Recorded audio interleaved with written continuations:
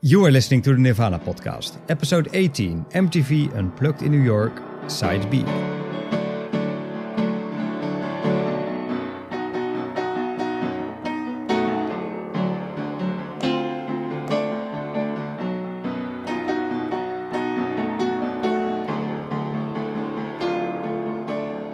Hello everybody and welcome to the Nirvana podcast. My name is Sietse. And I'm Juditje.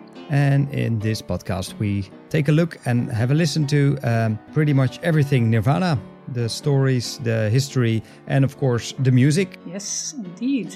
Last time we talked about side A of their MTV Unplugged album, or well, should I say the first half of their MTV Unplugged show. Yep. I think you said that you think of it more as a whole, as a show. Yep. Because you watched it on TV. To me, it is more of an album because that's how it came to me. Yeah, I get that. Makes sense. Did you pick up a copy of the album in the meantime, or No, not yet. Sorry about that. I should have. So if somebody in Bordeaux, France, has a copy lying around, just send us a message and she'll come pick it up. Yes. For €5. That's the maximum price. I just decided that. Cool. Well, thank you for bargaining that for me.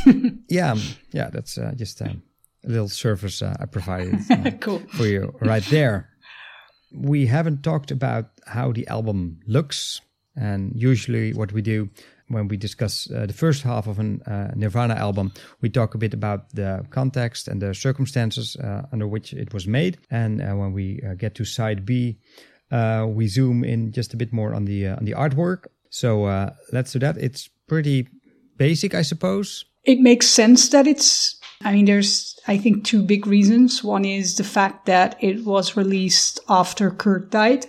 And he usually thought of the artwork. And the other reason, I think, is that by the time the CD was released, it was already such an iconic thing that it made sense to just use photographs of the gig, because that would make people recognize it instantly. I think it would have been confusing if they'd made like really specific different artwork, I guess.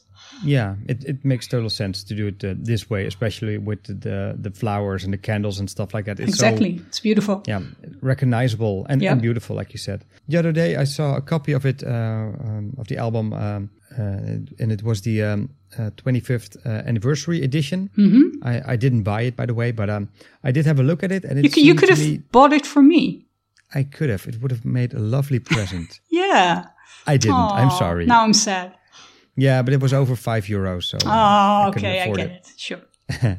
But what I noticed is that it seemed that they worked up the picture just a bit. Okay. I noticed that the people that are sitting behind the stage were a lot more visible. Oh, okay. So I think it was in a higher quality of reworked of. Okay, that's interesting. Because in the original cover, you have to look twice to see that there's actually people in the background. Mm-hmm. I think in the anniversary edition, you can really, really spot them pretty well. I do wonder what Kurt would think of having a very big MTV logo on his album. Yeah. Not sure if he was too happy, would have been too happy with that. But like you said, when the album was released, Kurt wasn't around anymore. So it makes sense that they used a lot of pictures of the entire band, luckily, not just of Kurt. I do like the drawings of the flowers at the back. It fits the atmosphere. Yeah. Apart from that, I don't have that much to say about it. Do you? No. It is what it is, I guess. And it's fine the way it is, I think. Also on the CD version I have right here, there's a sticker on it. All 14 songs performed for MTV's Unplugged. And then it says, including 2 tracks not featured on the original broadcast. So apparently they had to put something on the sticker to sell extra copies. Yeah, I guess. Yeah, let's have a listen to all the tracks on side B, including 2 tracks not featured on the original broadcast. Yes, cool. I am very ready for it. I have my 3 cups of tea next to me, so I'm good. Great. So let's hit play on the first track of the second half, On a Plane. Yes. start this off without any words. I got so high, scratching up there. Love myself better than you. I know it's wrong, so what should I do? So how do you like this version compared to the album version? I don't particularly like one better than the other. I think they both have their better and worse parts. Like I think the break sounds nicer here, but the whole bridge part is getting even more boring than I think it is on the album. So it's sort of pluses and minuses for me. So what about you?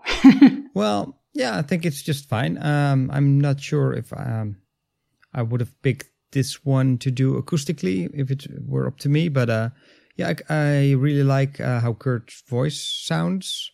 A lot more natural and a bit more vulnerable than on the studio recording. Yeah. So true. I like that. I also like the fact that you can hear Chris' bass playing just a bit clearer, I think. It's an interesting bass line he plays. Mm-hmm. He does that on the studio recording as well. I've got the isolated bass track from the studio recording lined up. And I think on Nevermind, it's a bit more buried in the mix. And here you can enjoy it just a little more. So here's how that sounds.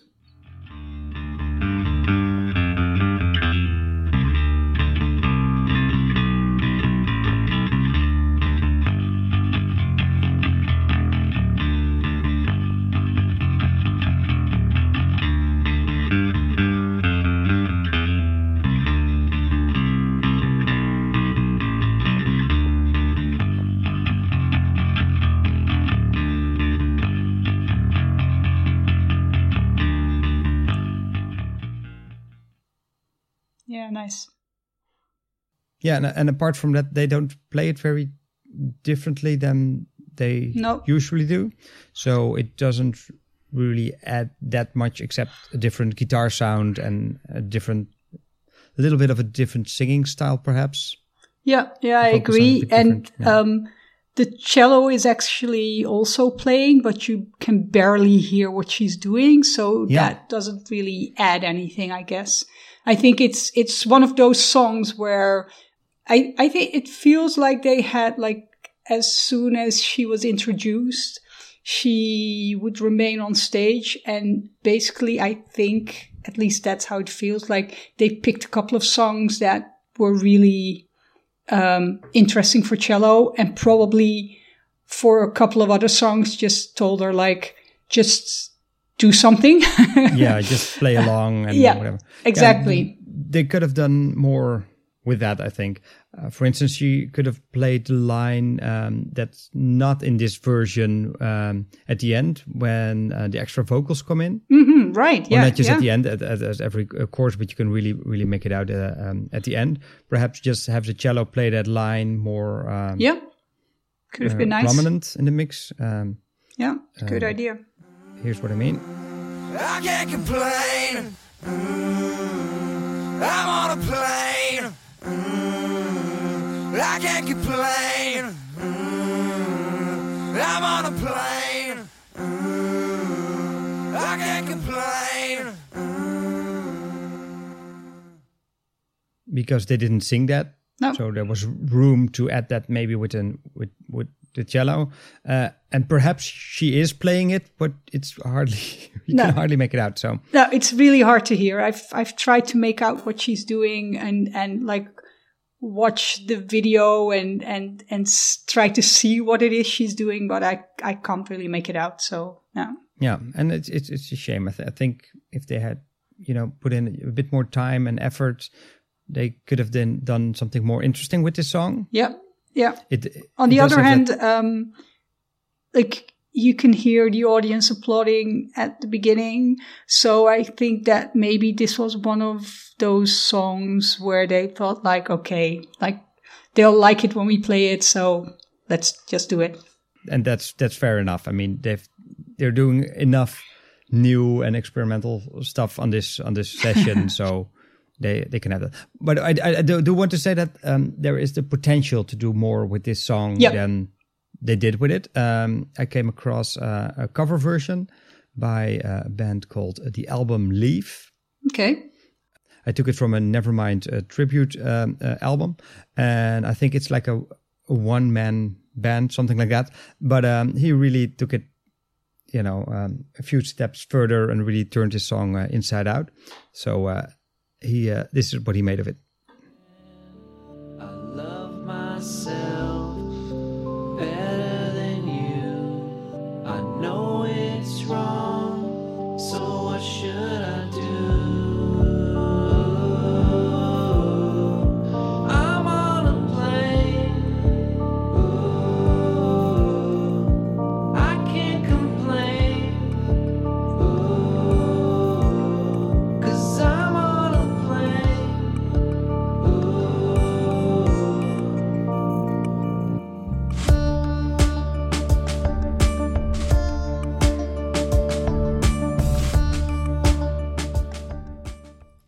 And I'm not saying that this is how they should have played it, but just to point out that you can do whatever you want with the song, and sometimes you can really find new ways of playing it and find new things in the song, and that's not really what Nirvana did. It's maybe the song that's the most MTV Unplugged in the traditional way.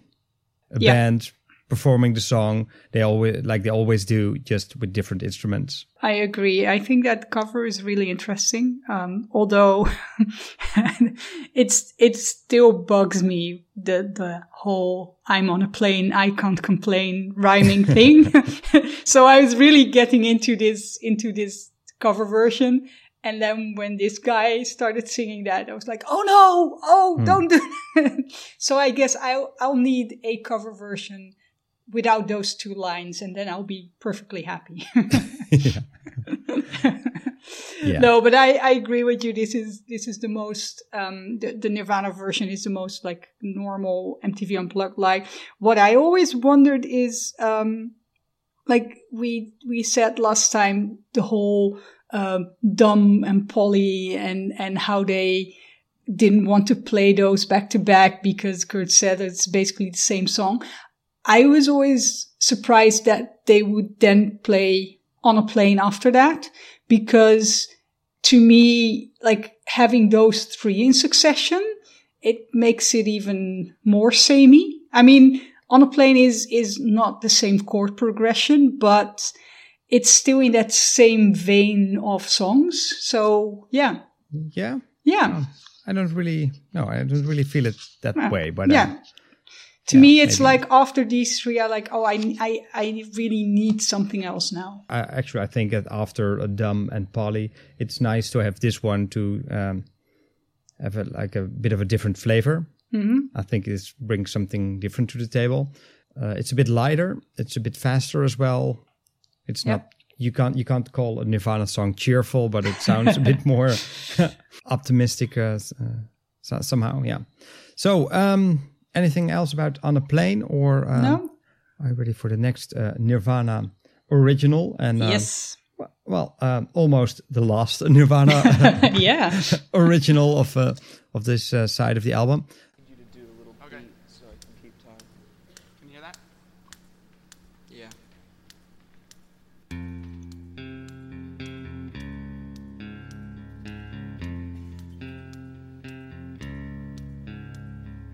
Underneath the bridge, top is sprung a leak, and the animals that trap all become my pets, and I'm living off of grass and the drippings from the ceiling. It's okay to eat fish, 'cause they don't have any feeling. Something in the way,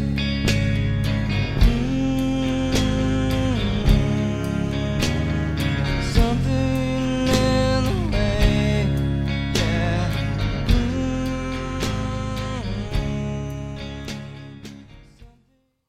Yeah, so that's like the unedited version, I suppose. So you can hear Dave providing the beat.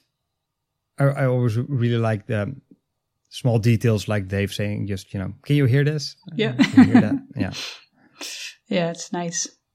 This was a song that they had a hard time performing together when it was recorded for the album. So yeah, makes sense that they need that extra concentration to do it live now, all of them. Yeah, and to keep the tempo steady and stuff like that, which was a problem on the album version. Yep.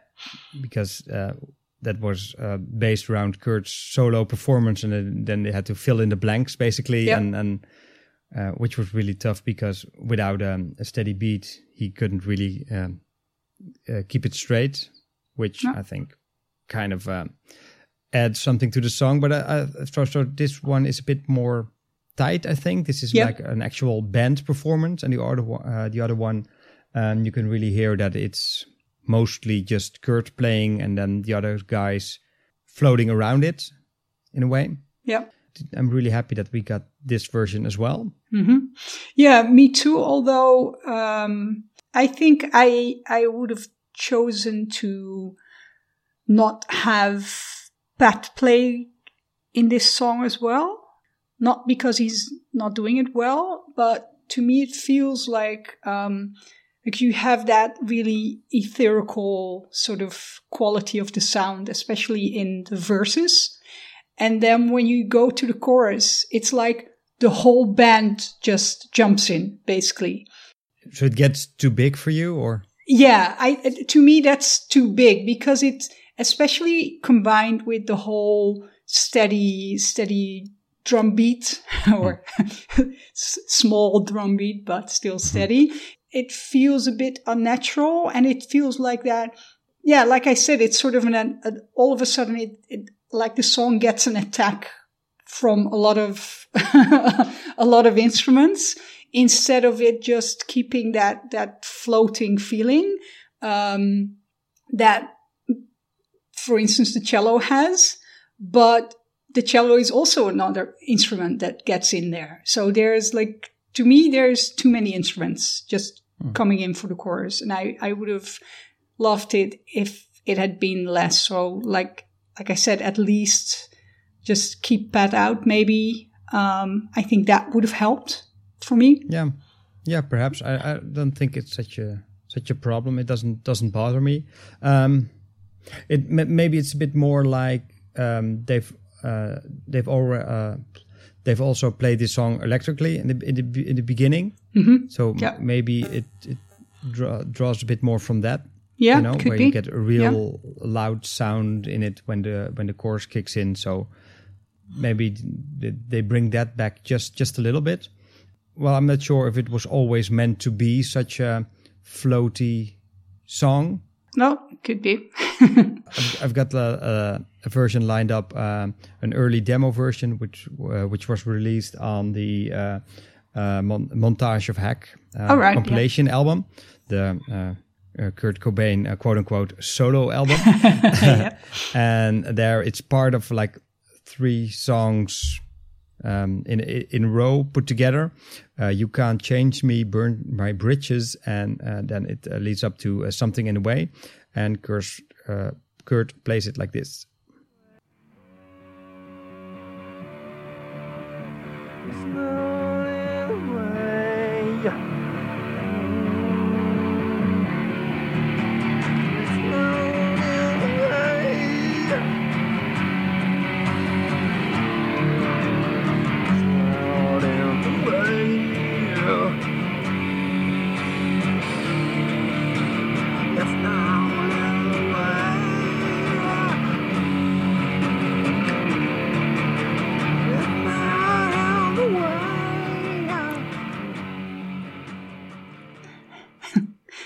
It sort of sounds like it could be a Metallica song.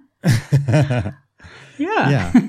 I do think that it's a very cleverly written song, because it's basically just 2 chords over and over again.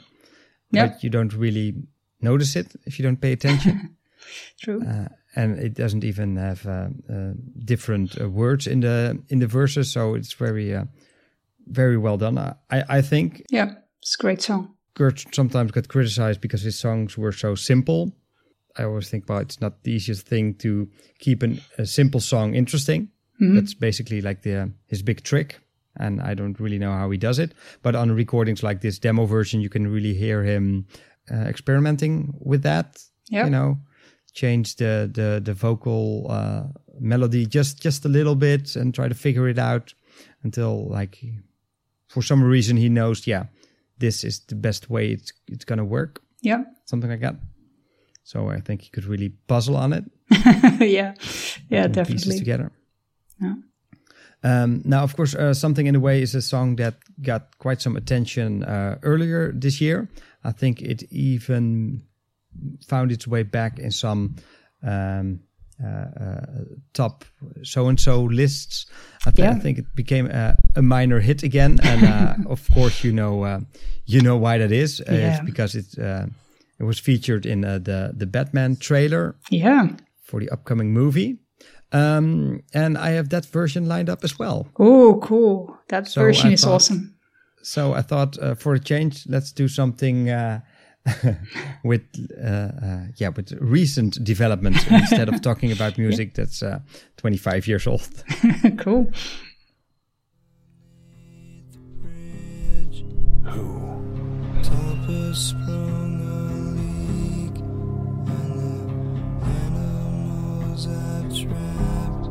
Haven't a clue. Let's play a game, just me and you. Any of this mean anything to you?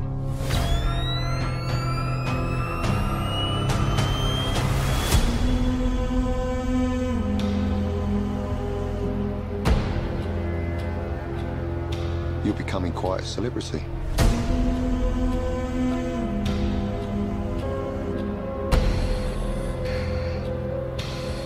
Why is he writing to you? What is the price for your blind eye? The hell are you supposed to be?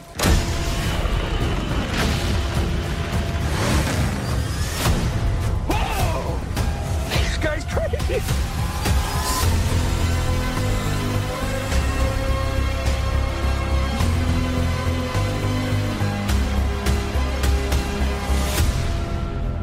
You're part of this too.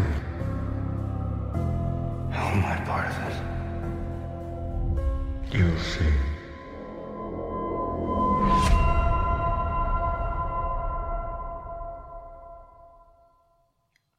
So, how do you like what they did with it? Yeah, it's awesome. This is great. Yeah, I mean, as you just heard, I like the ethereal quality of the song, and this version ups that immensely.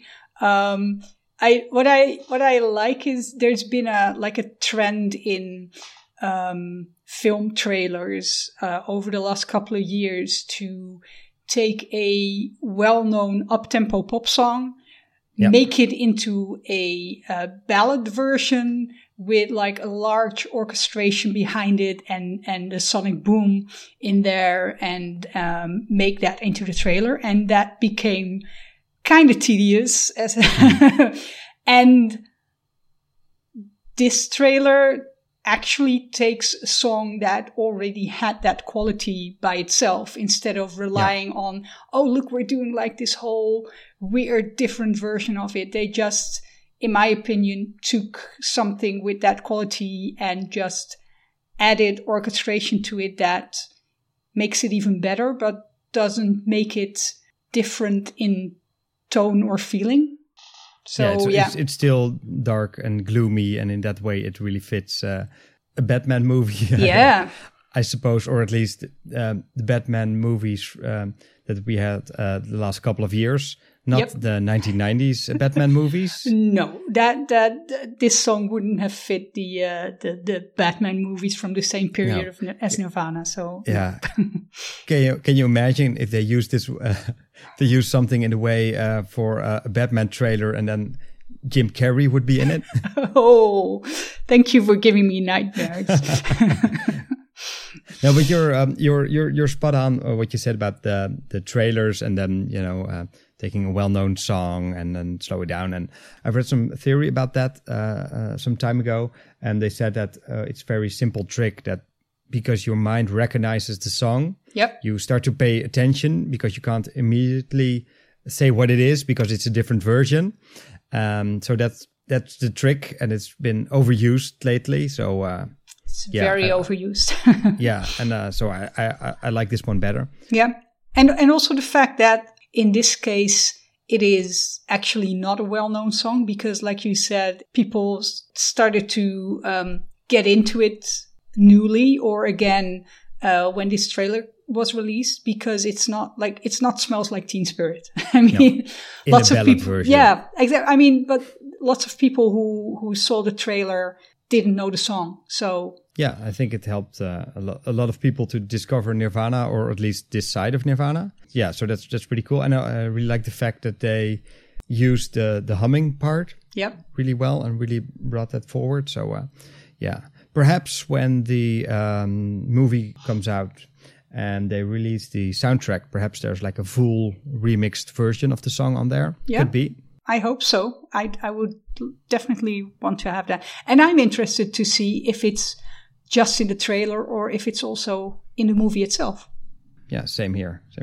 One more thing about the Something in the Way as a part of the Unplugged session. That was one of the 2 songs that wasn't on the original broadcast, but I don't have a clue why they left that one out, because I think it's a fine version. I've read a lot about that. MTV complained that Nirvana did so many covers. Then why would they leave out a Nirvana original from their most popular album? I have a theory, but I have no idea if that's just me or...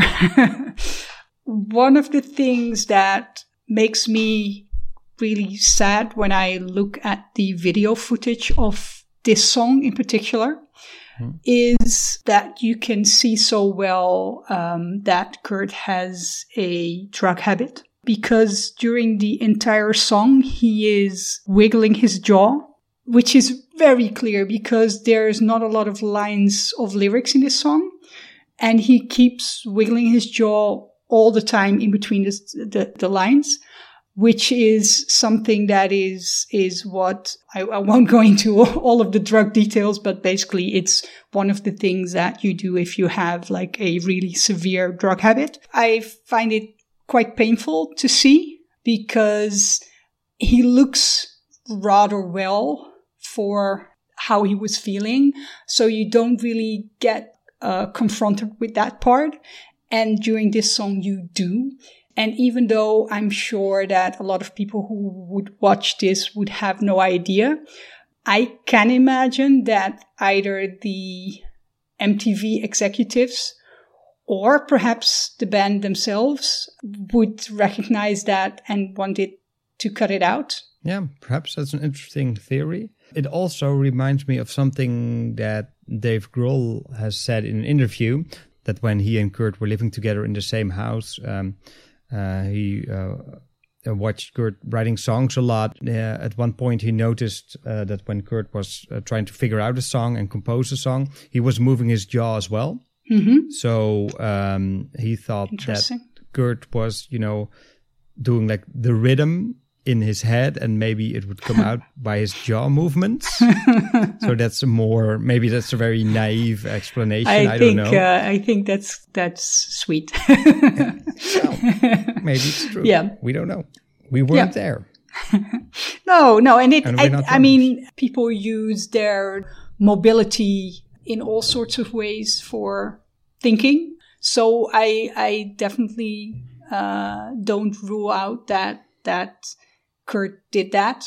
I just think that it's probably not what happened during this song, but yeah. Okay. I mean, take a look and you can think of it yourself. But it's interesting to have Dave say that, because I can imagine that would happen. Okay, so let's have a listen to what happened after they were done playing this song. Hurry up. Is that what you said?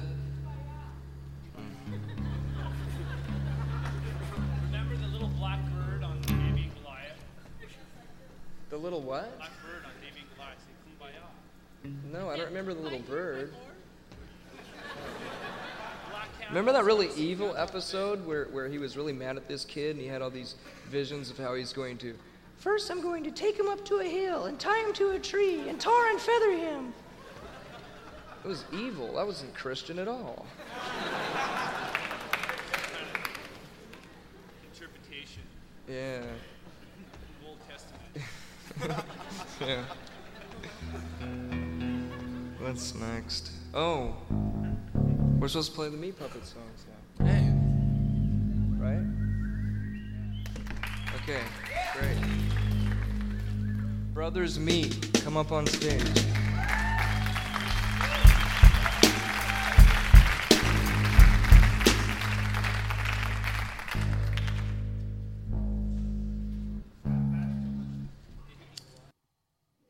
Yeah, so for a long time I thought that somebody actually told Kurt to hurry up, but that wasn't the case.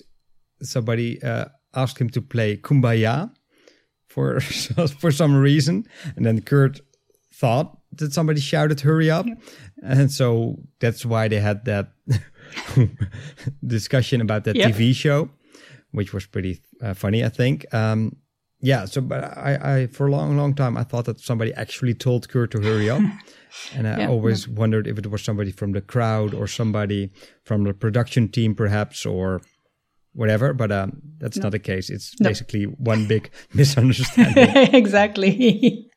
By this time in the whole show, basically everybody is relaxed.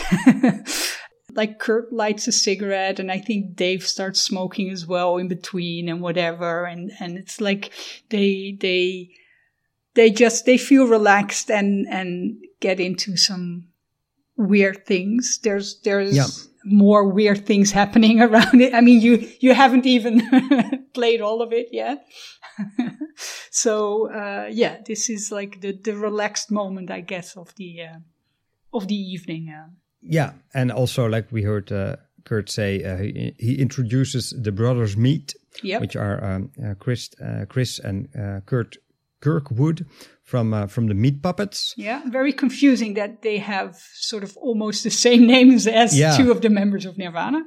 that is weird. We already talked just a bit about it last time. I think there were already rumors flying around about them having some guests for the show. Yep. And people expected maybe Eddie Vedder would show up or something like that, or at least that's what the MTV guys were hoping for. Yep. I'm pretty sure that they weren't hoping for the Meat Brothers, the Meat Puppets.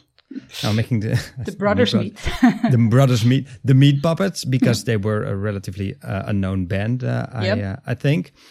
So let's ask the Meat Puppets themselves how they ended up there on the stage. Yeah, we were on tour with them, and they were thinking about doing some of those songs off of Meat Puppets too, and they just said they were having trouble figuring them out. So they want us to come and play the guitar stuff on them.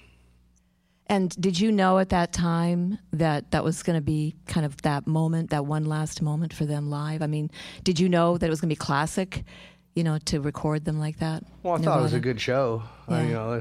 At the time, I didn't know the future any better than anybody else really at that point, and they weren't thinking about putting it out when we did it. So, I just thought it was a good show. There was an interview on an American radio station. The woman also describes it as like their last moment live, which wasn't the case at all. But we've already mentioned that last time. Yep. And I think it's funny that they said, they had trouble figuring out some guitar parts. So we thought, let's go up there and help them out. So that was interesting that they didn't even think it was going to be released, let alone that it was going to be such a massive, successful, legendary album.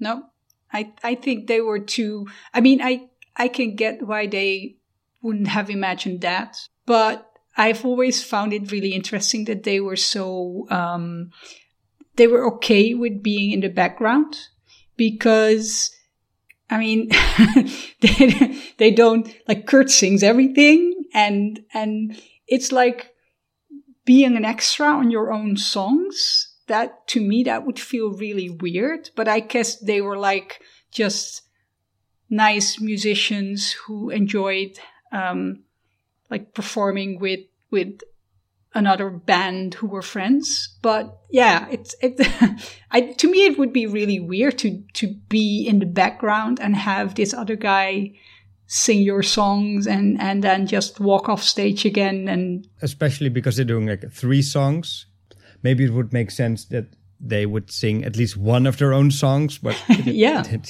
no. Yeah. And you said that they were friends. I think they were friendly, but they weren't that close. It wasn't like they knew each other for years or something like that. They were just, Kurt really liked them, and they were asked to open some shows for them. That was basically it. Yeah, but it wasn't like some of the other bands in Nirvana history that were really good friends and colleagues and whatever. No. Yeah, and I think it did bring them a lot. I mean, if you look at their best-known songs on Spotify, it's always the 3 songs that were covered by Nirvana. Yeah. On the other hand, perhaps they kind of lost their own songs because of that. Yeah, I think so. I mean, I was thinking about this when we were preparing the show, and like when I think back at when this was on MTV and when it was released, like, you'd know that it weren't like Nirvana songs. I mean, he says so, and you know it's not on their albums. But that was about it. I don't think they ever got a real lot of attention, to be honest. Like, I remember, for instance, there's like a lot of artists I got to know and a lot of books I read and movies I saw just because artists that I loved mentioned that. And in this case, I never listened to like the Meat Puppets original versions or whatever until later. And obviously back in those days, there was no Spotify. That's right. But would you have ever heard of the Meat Puppets if it wasn't for Nirvana? No. And I know, I mean, I was pretty big into like indie bands and whatever. So I knew quite a lot of independent bands and smaller artists, but I can't say I knew about Meat Puppets. And like I said, I never actively tried to get into them afterwards. So probably there's people who did do that, but I mean, like you said, they're not like became like a really big band afterwards. So yeah. And were you into a Lynyrd Skynyrd at the time? I wasn't into Lynyrd Skynyrd, but I did know some of their songs. Yeah, and you probably knew this song. I don't know how.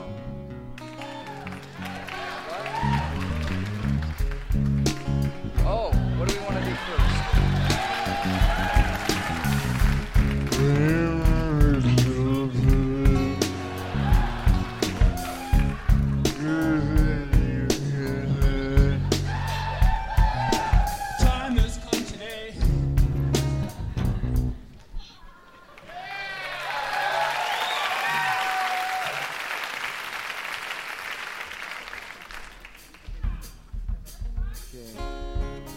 Plateau first. Yeah, and for those of you out there listening who have never heard that before, that was like their spontaneous cover right after the Meat Puppets came on stage, and it just sort of happened, and it shows, well, pretty well, like you said, that they were relaxing during the show, having fun, fooling around just a little bit. And yeah, that was a really, really cool moment. I really like the way Kurt does the mumbling vocals. Yeah, the funny thing is I was also like, when he's doing that, like, yeah, what are the lyrics actually? I think a lot of people don't really actually know what the lyrics are apart from Sweet Home Alabama. Well, I kind of do. Yeah? Like I've said before, I'm a mediocre guitar player, and this is one of the songs that's really easy to play. So at one point I learned to play it, and then I looked up the lyrics. So it starts with big wheels keep on turning. That's Proud Mary, but no.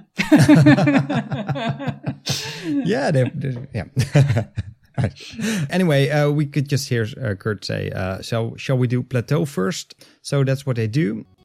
Many a hand has scaled the grand old face of the plateau. Some belong to strangers and some to folks you know. Holy ghosts and talk show hosts are planted in the sand. Beautify the foothills, shake the many hands. There's nothing on the top of the bucket and a mop and an illustrated book about birds. You see a lot up there, but don't be scared. Who needs Jackson when you got words? It's a really, really good song. I like the lyrics. I think that's also probably one of the reasons why Kurt liked it. It's hard to explain. If you don't really know the lyrics, just look them up on the internet and just dive into them and read them well, because there's a lot of, in all of the Meat Puppet songs, there's a lot of nice poetic sentences, but also a really nice road trippy feeling to it that makes them really interesting, and some humor as well.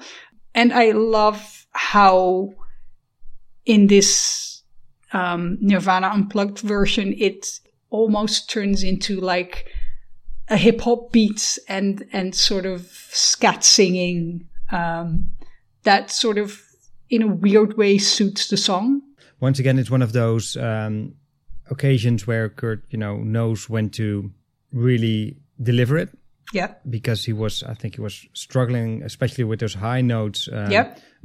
Even the day of the performance, we can hear that on the rehearsal version. Yeah, let's check it out first. Well, they start with again with some spontaneous jamming, but then they get into the song, and you can really hear that.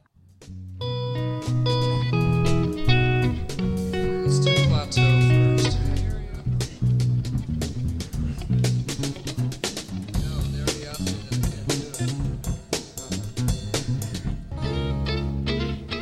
You guys are funky.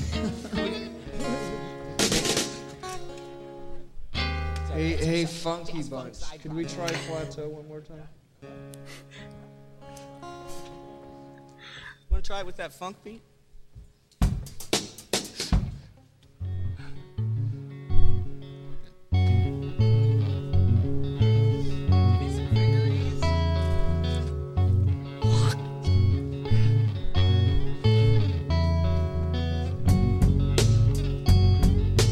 I was addicted to fingeries for a long time.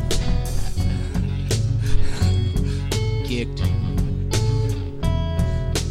Many a hand has scaled the grand old face of the plateau. Some belong to strangers and some to folks you know. Holy ghosts and talk show hosts are planted in the sand. Beautify the foothills and shake the many hands. There's nothing on the top of the bucket and a mop and an illustrated book about birds. See a lot up there, but don't be scared. Who needs action when you get words?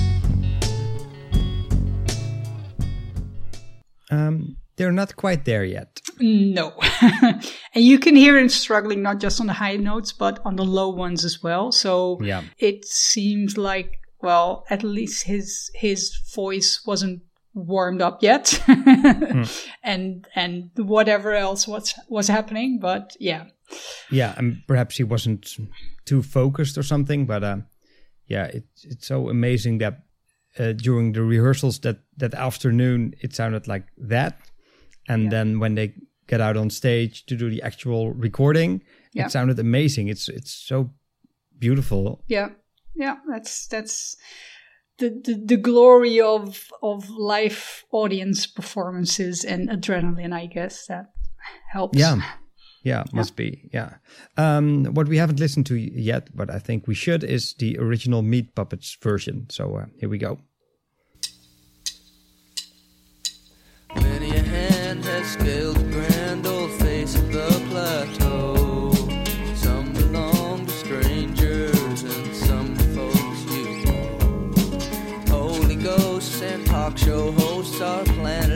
the sand to beautify the foothills and shake the many hands. There's nothing on the top but a bucket and a mop and an illustrated book about birds. You see a lot up there, but don't be scared. Who needs action when you've got words?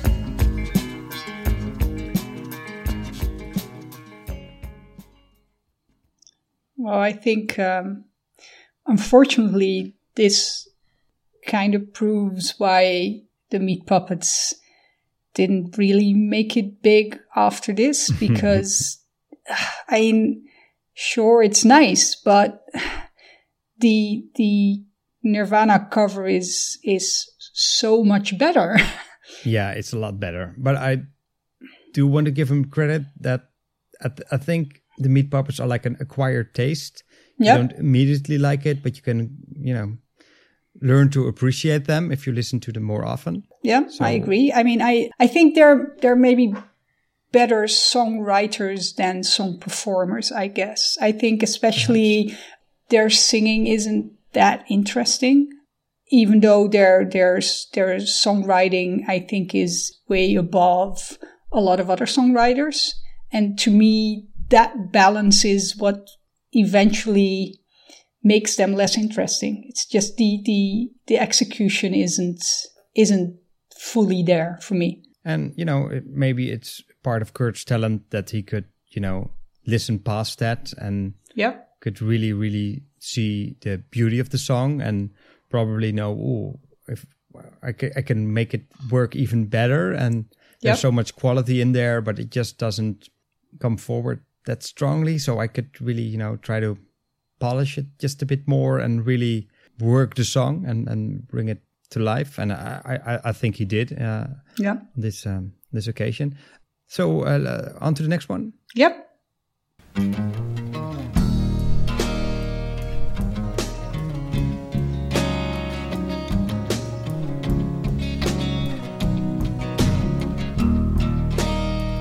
If I had to lose a mind, if I had to touch feeling, I would lose my soul the way I do.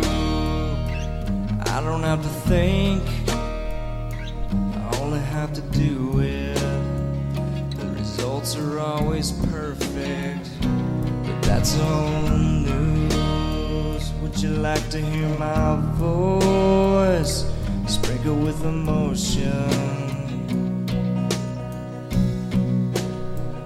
gonna hit your birth. I can't see the end of me. My whole expanse, I cannot see. Formulate infinity, stored deep inside me.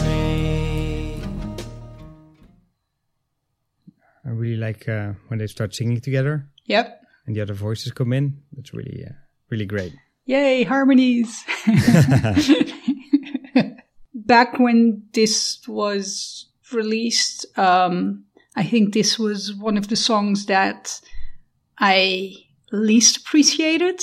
I think back then it was too Americana for me, I guess. I wasn't that much into that kind of music.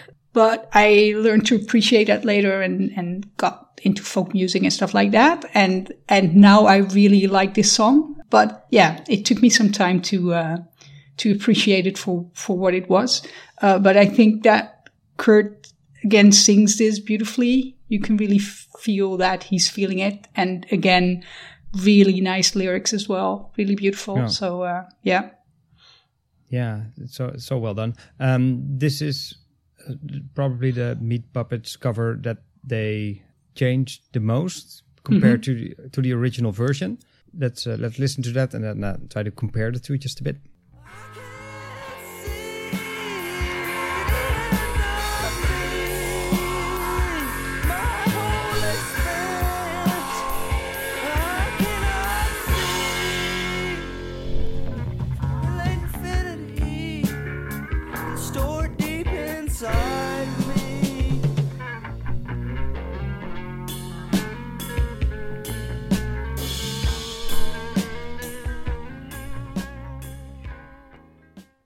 if you played me this song and I wouldn't already know it because of Nirvana, I don't think I would like it very much, to be quite honest. I don't know. What I like about the Meat Puppets version is it has a kind of a sort of a weird prog rock kind of feeling to it that I sort of enjoy.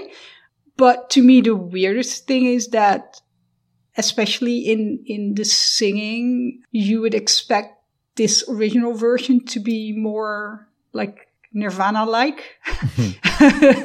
and they toned it down, and Kurt sang it more beautifully and made it more folksy. So it feels like a sort of like an opposition of what you'd expect them to do. And I've always found that really interesting.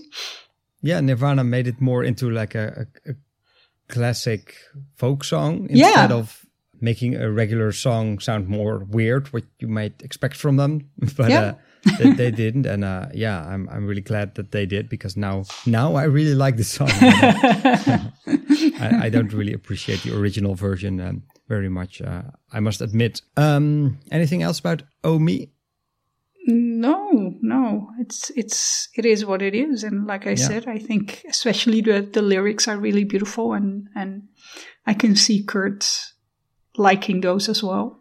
Yeah, me too. Oh, one tiny detail I wanted to point out. If you listen closely, you can hear after Kurt announces the song, he says, this is called Oh Me, and then somebody, I think it's Dave, says Oh. So it's still them, even though they're playing like these pretty intense songs that aren't too happy, they can still joke around a bit and nice. Find time to play like the Funky Bunch and exactly Sweet Home Alabama. That's such a lot of that stuff has been left off the album.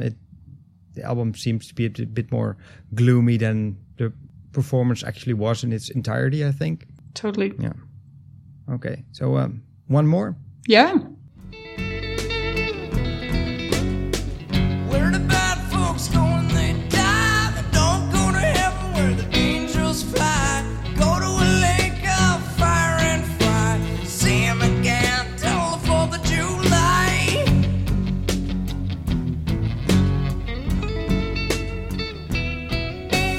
I knew a lady who came from Duluth, bit by a dog with a rabbit tooth. She went to the grave just a little too soon. Flew late down on the yellow moon. Yeah, I think this is probably my favorite of the three. Yeah. I'm always torn between this one and Plateau, but yeah, this is great. It's actually quite a lot longer than the original version. Yep. It clocks, the album version is under 2 minutes. When Nirvana plays it, it's almost 3 minutes. So I think the instrumental part at the end is a bit longer. Yeah. But I want to listen to a live version of the Meat Puppets from 2011 for Kink FM, the same radio station that was the quote of the interview came from. And there they play a version of A Lake of Fire in 8.5 minutes. Wow. We're not going to listen to all of that, of course, but just a small snippet so we can hear that they still play this song. And nowadays it sounds more like this. Where the bad folks go when they die. Don't go to heaven where the angels go to the lake of fire. So I don't see them again till the 4th of July.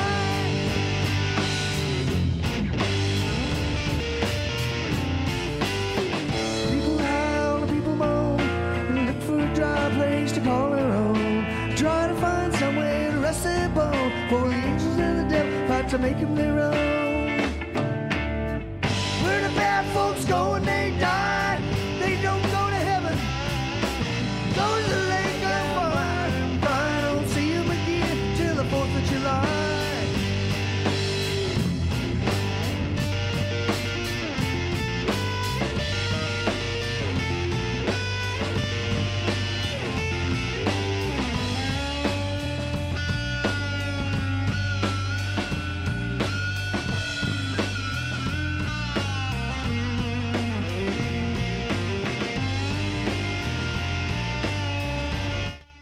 Yeah, and then they go into like a really long jam. Nice.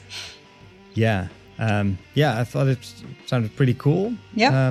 The lyric for the vocals are still a bit sloppy, and it's almost like they don't even try to sing it in tune and correctly. But I think in this version it still works. It's still nice. Yeah, totally. Instrumental is good and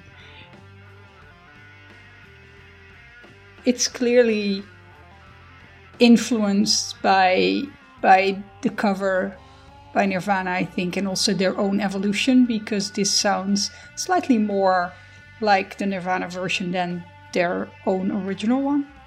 Yeah. I feel. Yeah, but perhaps back in the day when they performed the song live, it already sounded a bit like this. You don't know. Yeah, could be. Yeah. Or True. at least I don't know, because I don't know that much about the Meat Puppets, like I said.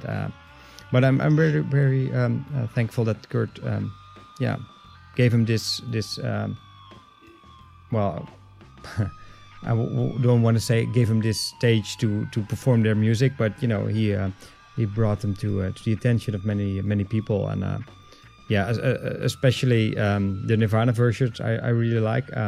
I wouldn't mind if they had done a complete album full of these cover versions, like Nirvana plays the Meat Puppets. That would have been awesome. Yeah, totally agree. I think it's really great that they did that, and we mentioned before, Nirvana chose to do a lot of covers, which was a bit of a gamble, and MTV wasn't too happy about that. But I think it really paid off, because in general, when this was released, people enjoyed all of the songs, also the covers, because they were new and it felt like sort of new Nirvana material. That was one of the plus sides of the fact that they did mainly covers of songs that weren't that well known.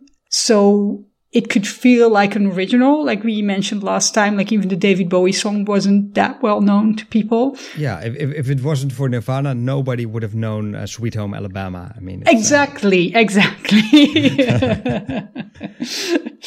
Yeah, no, but I think that really worked for a lot of those songs, and they, in some way, they sort of made new originals, I guess, which is nice. Yeah.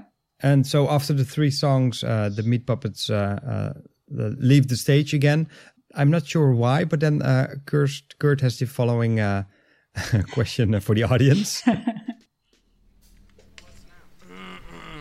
Let's see. Any requests?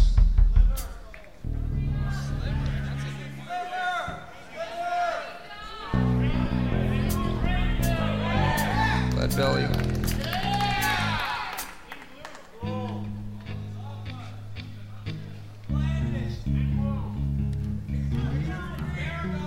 How are we supposed to play In Bloom acoustically?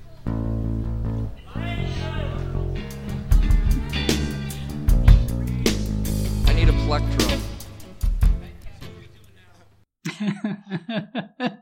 I like how basically Chris tries to sort of play everything that's being shouted from the audience. Except for Blandest.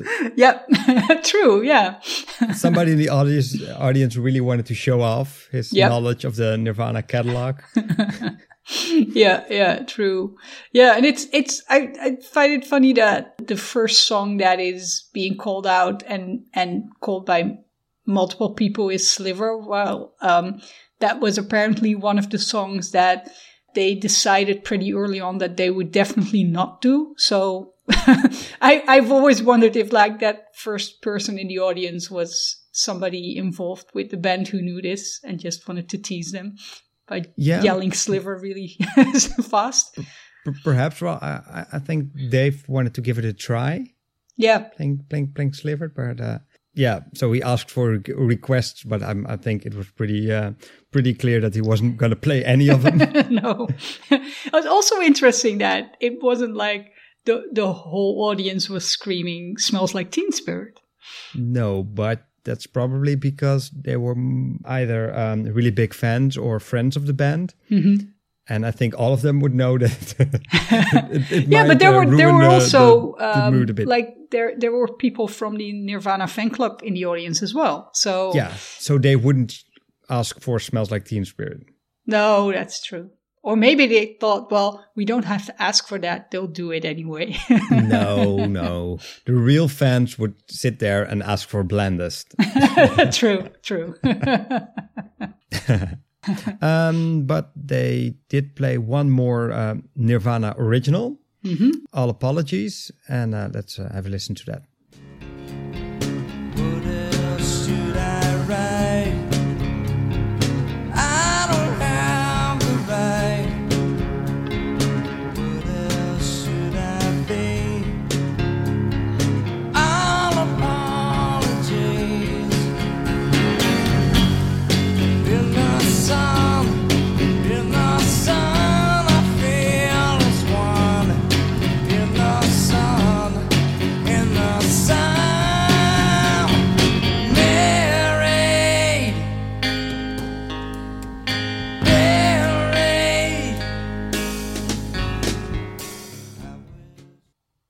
I think that when we discussed In Utero, we promised our listeners that we would check out if they are playing this song in a different key. Yep, I checked it. And do they? It's the same. Wah, Yep. wah, wah. So we were wrong last time.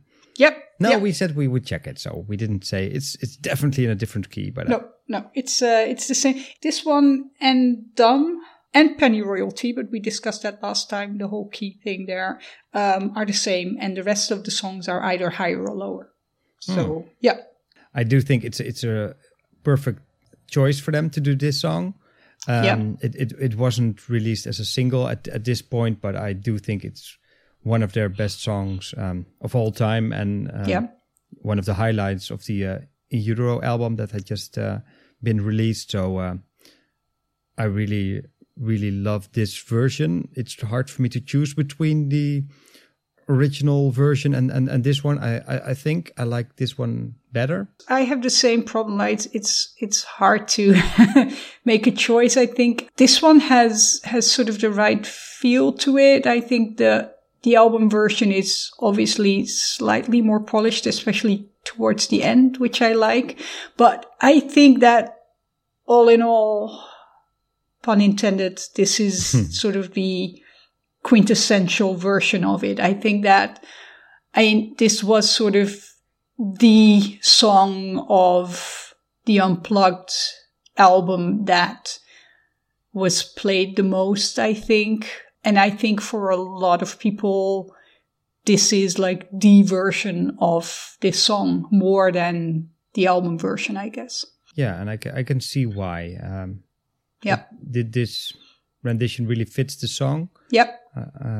I also think that it's a bit touching that Kurt has said at one point that he liked the thought that this was a song for Courtney and Francis. Yeah. Not lyrically, but just musically and the whole atmosphere and the whole feel to it. I mean, he dedicated this song to them at their Reading performance. So I think that's touching. And I think it has like a softer quality to it than the In Utero version brings forward. And I think you can really hear that in this version. I've also have a solo acoustic version lined up, one of those Kurt demos, early version of the song.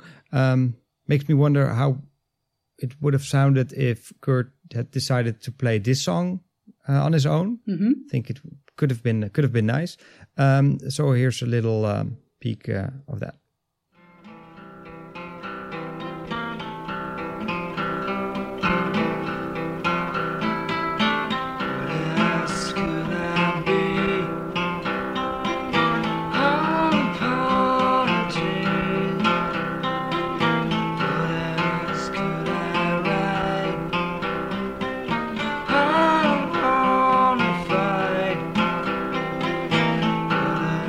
Could I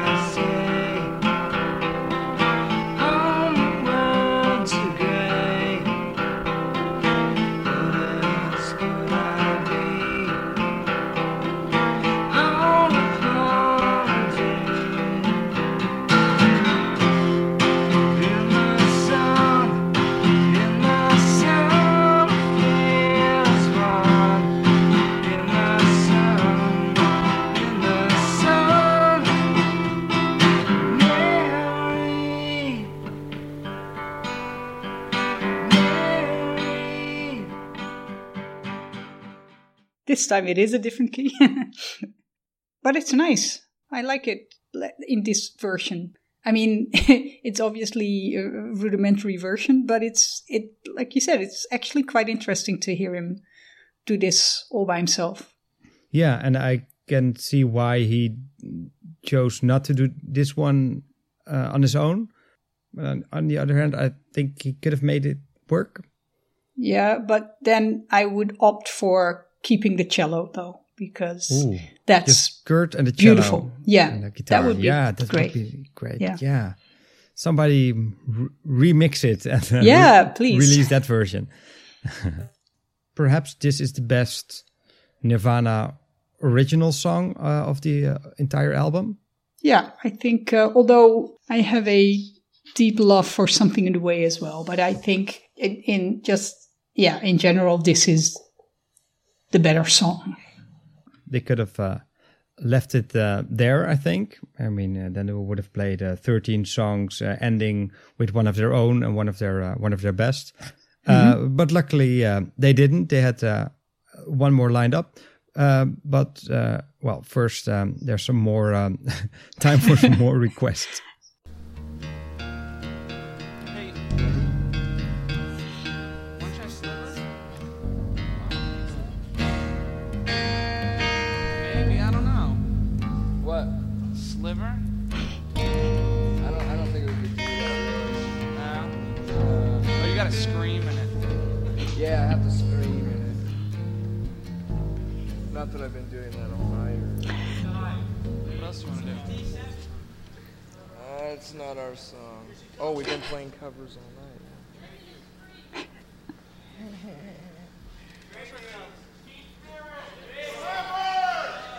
That's for Tori Amos.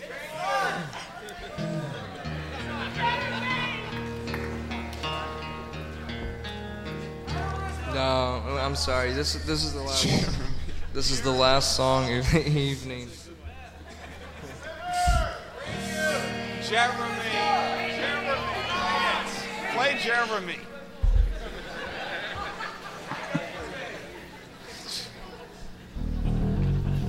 What are we doing? How much time do we have?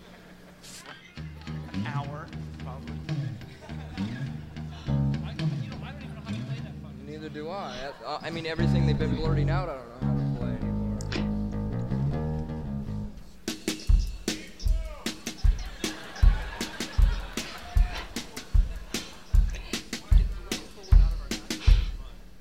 I can't think of anything. What about You'll have some more requests.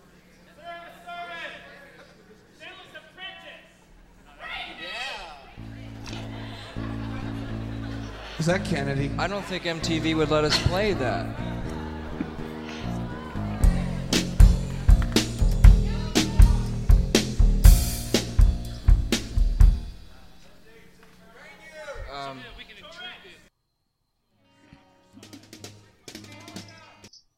Yeah, so basically it has become a game of blurting out the most unplayable requests. Exactly, including Pearl Jam songs. Yeah, Pearl Jam songs, Tourette's, somebody said, I think. Exactly. And of course, it's really weird to hear a woman shout out, "Rape me really hard." Exactly. Yeah. Let's hope she meant that as a song request. Yeah, I'm pretty sure she did. And it's funny that Kurt said that MTV wouldn't let them play that song. That's really funny. Exactly. And I thought it was really funny that they again start asking for requests and then play like 2 guitar lines from it and then don't even try to play the song. No. But eventually they do play another song because I've always wondered, we discussed last time that they hadn't really played a whole set through in rehearsals, and they did some songs in a different order than they had planned. And you can see it with the Meat Puppet songs. They have like 3 songs and they have to discuss like, okay, we're starting with Plateau. So obviously that wasn't rehearsed either.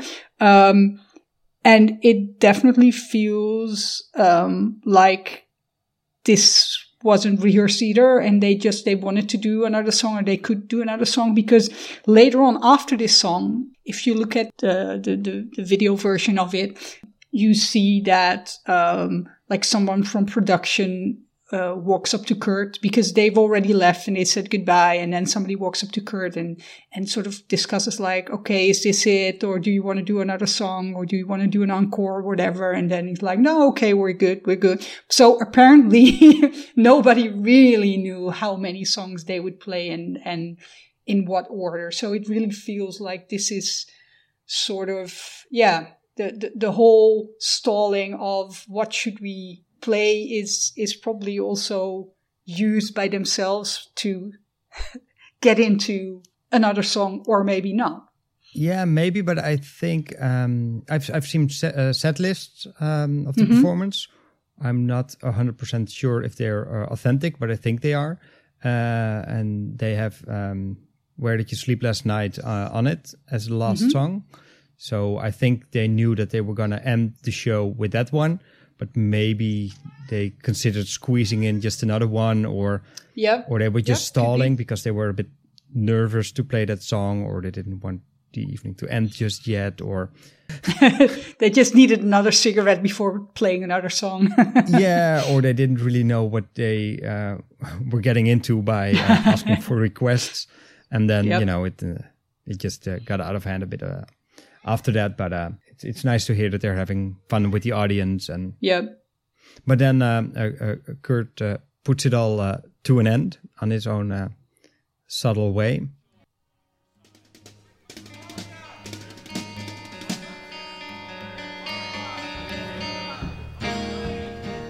Fuck you all, this is the last song of the evening. What is it? This was written by my favorite performer. Our favorite performer, isn't it? All of ours? You like him the best? Oh, and there's a donation basket where Kurt wants to buy Leadbelly's guitar. Oh yeah, this guy representing the Leadbelly estate wants to sell me Leadbelly's guitar for $500,000. They're passing a basket if anything. Yeah. I even asked David Geffen personally if he'd buy it for me. He wouldn't do it.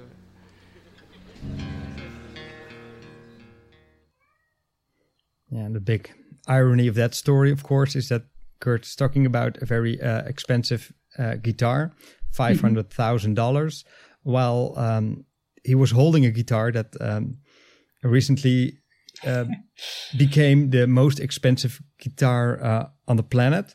Yep. Because it was sold for $6 million. Yep. So, it's quite a big irony there.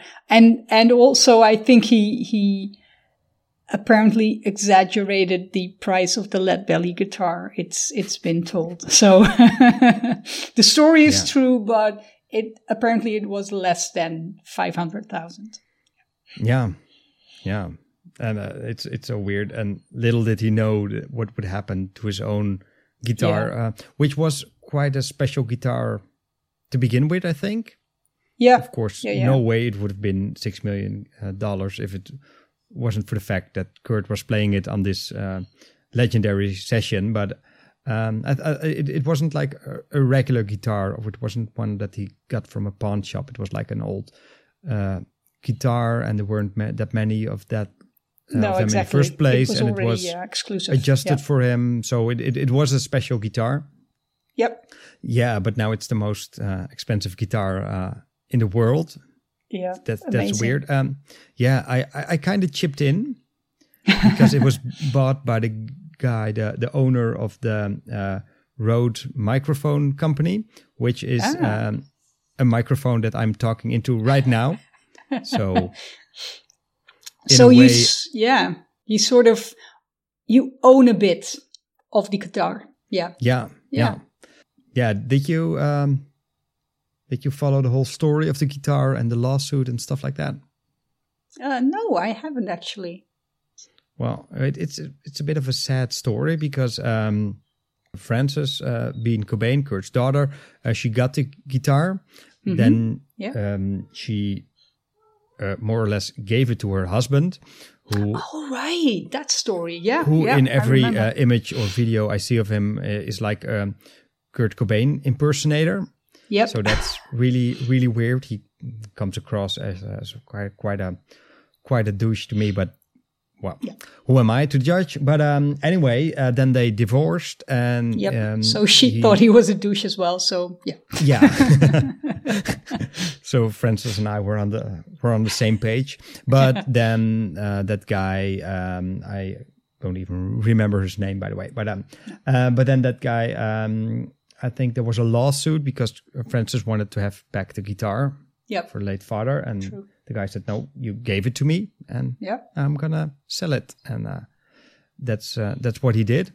So it's a bit sad. I've also read stories of people really attacking Frances for giving away her dad's guitar, but I think that's a bit unfair as well. I mean, it's hers to do with her family's estate, whatever she wants, and maybe she regrets her own choice as well, but I'm sure she did. In the end, it's her, but in the end, it's been her choice, and it's not weird for you to, if you marry somebody who is in the music business as well, and you love him very much, that you give him that guitar. It's not weird, and even if it was, it's still her choice to make.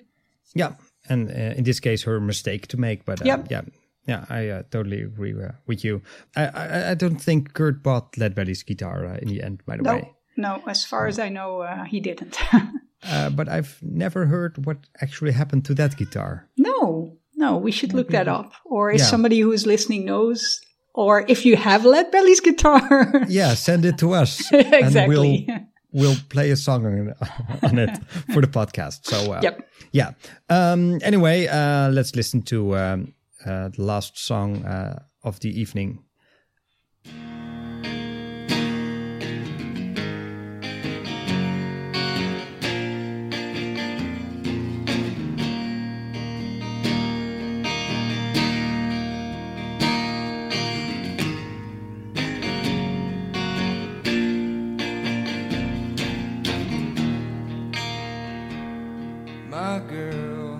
My girl, don't lie to me. Tell me, when did you sleep last night? In the pines, where the sun don't ever shine, I would shiver the whole night through.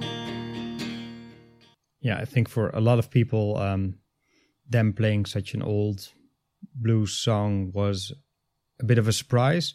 Mm-hmm. But if you had been following the band, and especially Kurt, you knew that this was one of his favorite songs, and that they had been playing this one for years. Yep. So I think it's great that they finally recorded it and played it the right way. Yep.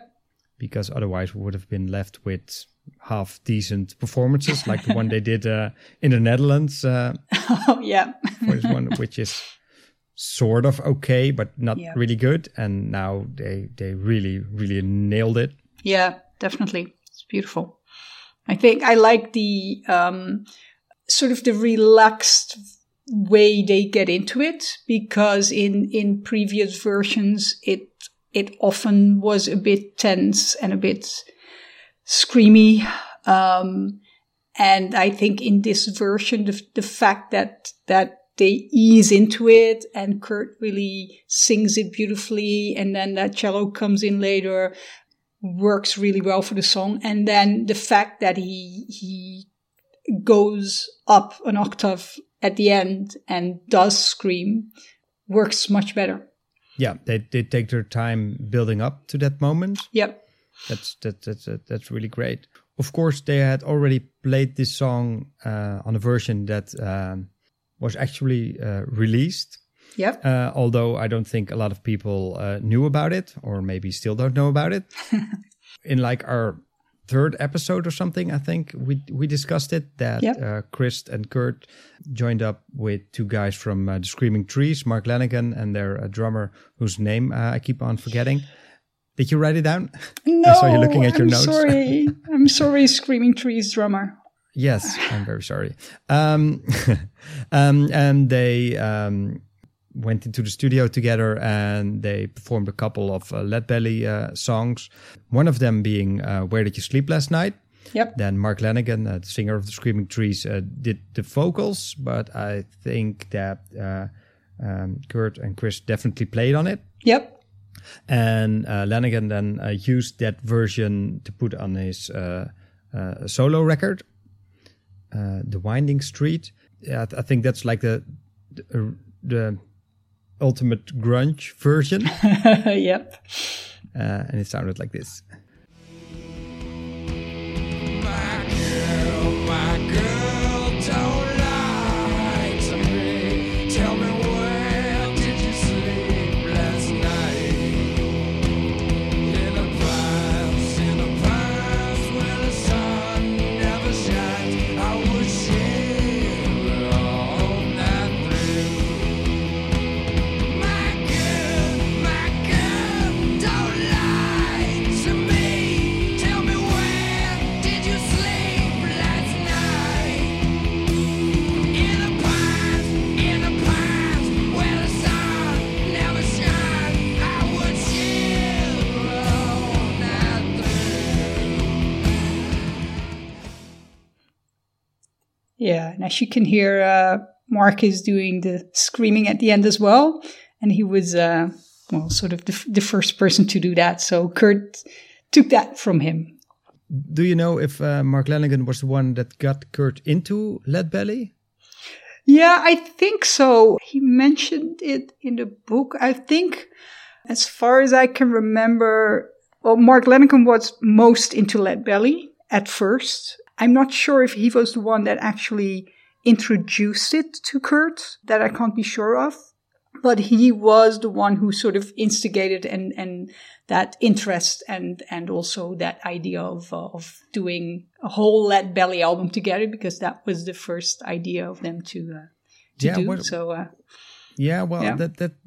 That's been a bit unclear, right? Because I think there were stories that they wanted to write songs together, but none of them wanted to lead, or that they had written a couple of songs but forgot them when they went to the studio and then on the spot then decided did the to do Leadbelly some thing. Yeah, I mean, all of those sessions and stories from back then, they were just like young guys who liked to play music and had all sorts of wild ideas. Remember, like Kurt thinking of like 20 different bands to put together and tour with. So, I think there's a lot of different versions of those ideas. But eventually Mark Lanegan put it on his solo album. And like you said, it's really grungy. And also it has this sort of Joy Division-esque sound to it, like really dark and moody and pretty cool, I think. Yeah, I think so too. And I think it's fascinating that those rock icons, grunge guys, were into really old music like that. Yep. I mean, a lot of people wouldn't expect that. But if you look at Kurt's journals that have later been published, he writes a lot of lists with his favorite albums. And Leadbelly's Last Session is on many of them. Yeah. So we really, really love that music. And I think we should have a listen to the original version as well. Yeah.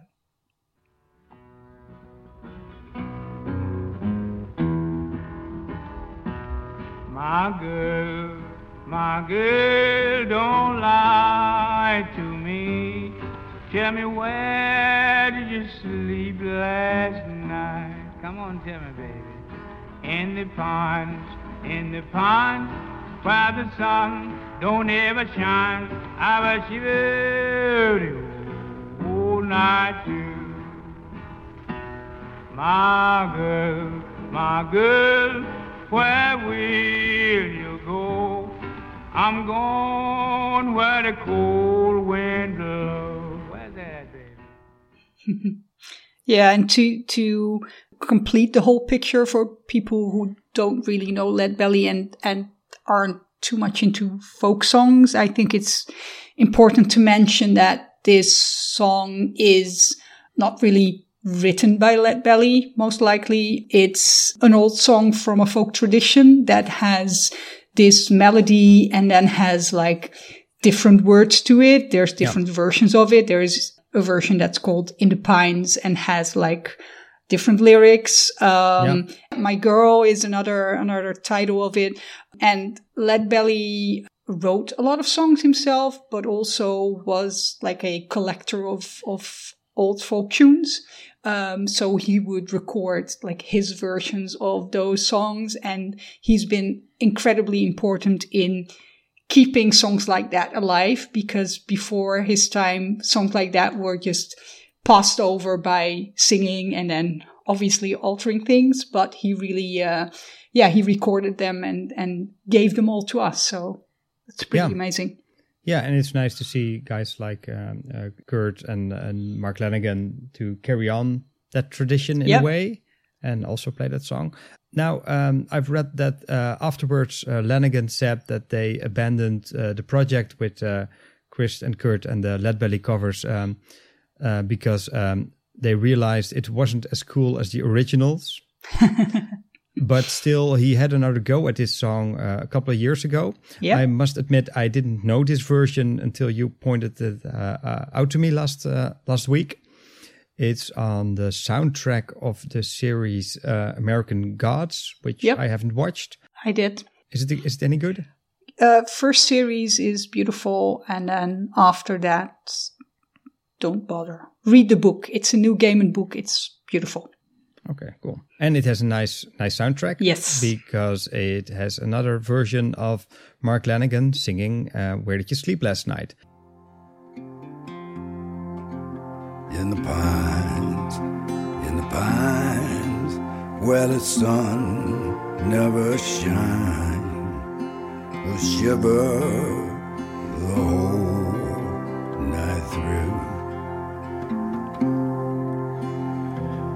You cause me to weep, you cause me to moan, you cause me to lose my home. The last words you'll hear me say was, I want you to sing me a song. Yeah, and I think that's a really, really good version. Yeah, it's beautiful. Yeah, he's got such a nice voice. Yeah, it's great. It triggered me to listen to some more of his solo stuff. Mm-hmm. I don't know if I like him as a songwriter that much, but I do really like him as a singer. Yeah, me too. I think it's the opposite of the Meat Puppets, I guess. Maybe if Mark Lanegan would sing the Meat Puppets, that would be the perfect combination. Yeah, or maybe if he would go into the studio and with Rick Rubin and do like the Johnny Cash thing. Yeah, only singing like these traditional American songbook songs. Yeah, that would be great. Arranged like this. Yeah. I would definitely like that a lot. But anyway, back to Nirvana. I think it wouldn't be right to end this episode in any other way than by going back to Nirvana's performance, and especially Kurt's vocal delivery, and also point out that I think here's another moment in there. If you look at the footage, that's really telling. During the break, he sighs, he looks up at the camera. It seems so intense and sort of deliberate. Like he knew what he was doing, but was also very, very pure at the same time. Yeah. I don't know if I'm making sense here, but no, that's I how I feel about it. If you're listening to this and you don't understand, then look it up online and I agree with you. I don't have better words to explain it, but yeah, it's an interesting moment. Yeah, makes me wonder if they rehearsed it that way, although they had played this song a lot of times before. Yep. I have the feeling that they were improvising just a little bit in moments like that and in small details. Yeah, I think so. That's another thing that really make this album such a legendary piece of art. You said before, like it's they could have stopped after All Apologies and ended on their own song. True, I think for some weird reason this rendition of Where Did You Sleep Last Night feels like it's that encore basically of the performance, and it has that kind of sort of definite feeling to it, I guess. Yeah. If they'd said like after this, like this was the last one we've ever played, it wouldn't be weird. On the other hand, that's also something that we might just project on it afterwards now. So it's hard to, Yeah, probably too. I mean, let's be honest, if Kurt hadn't died a couple of months after this performance, perhaps it would never have been released as a standalone album, and it wouldn't have got such an iconic status. Exactly. And the other unplugged sessions wouldn't have been either. So, yeah. Yeah. We're going to have to change things up just a little bit. Usually we say our goodbyes and then we have our tune, which is provided to us by Nirvana Piano. But I think this time Kurt should have the last word, and the band should have the final goodbye. So I want to thank you for joining me once again.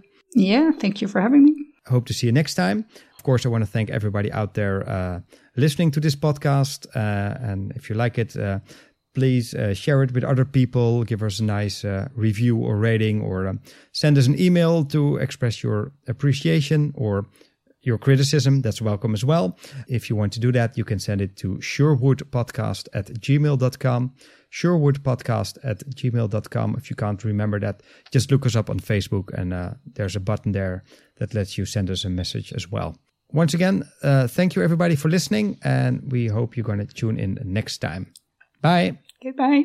In the pines, where the sun don't ever shine, I would shiver the whole night through.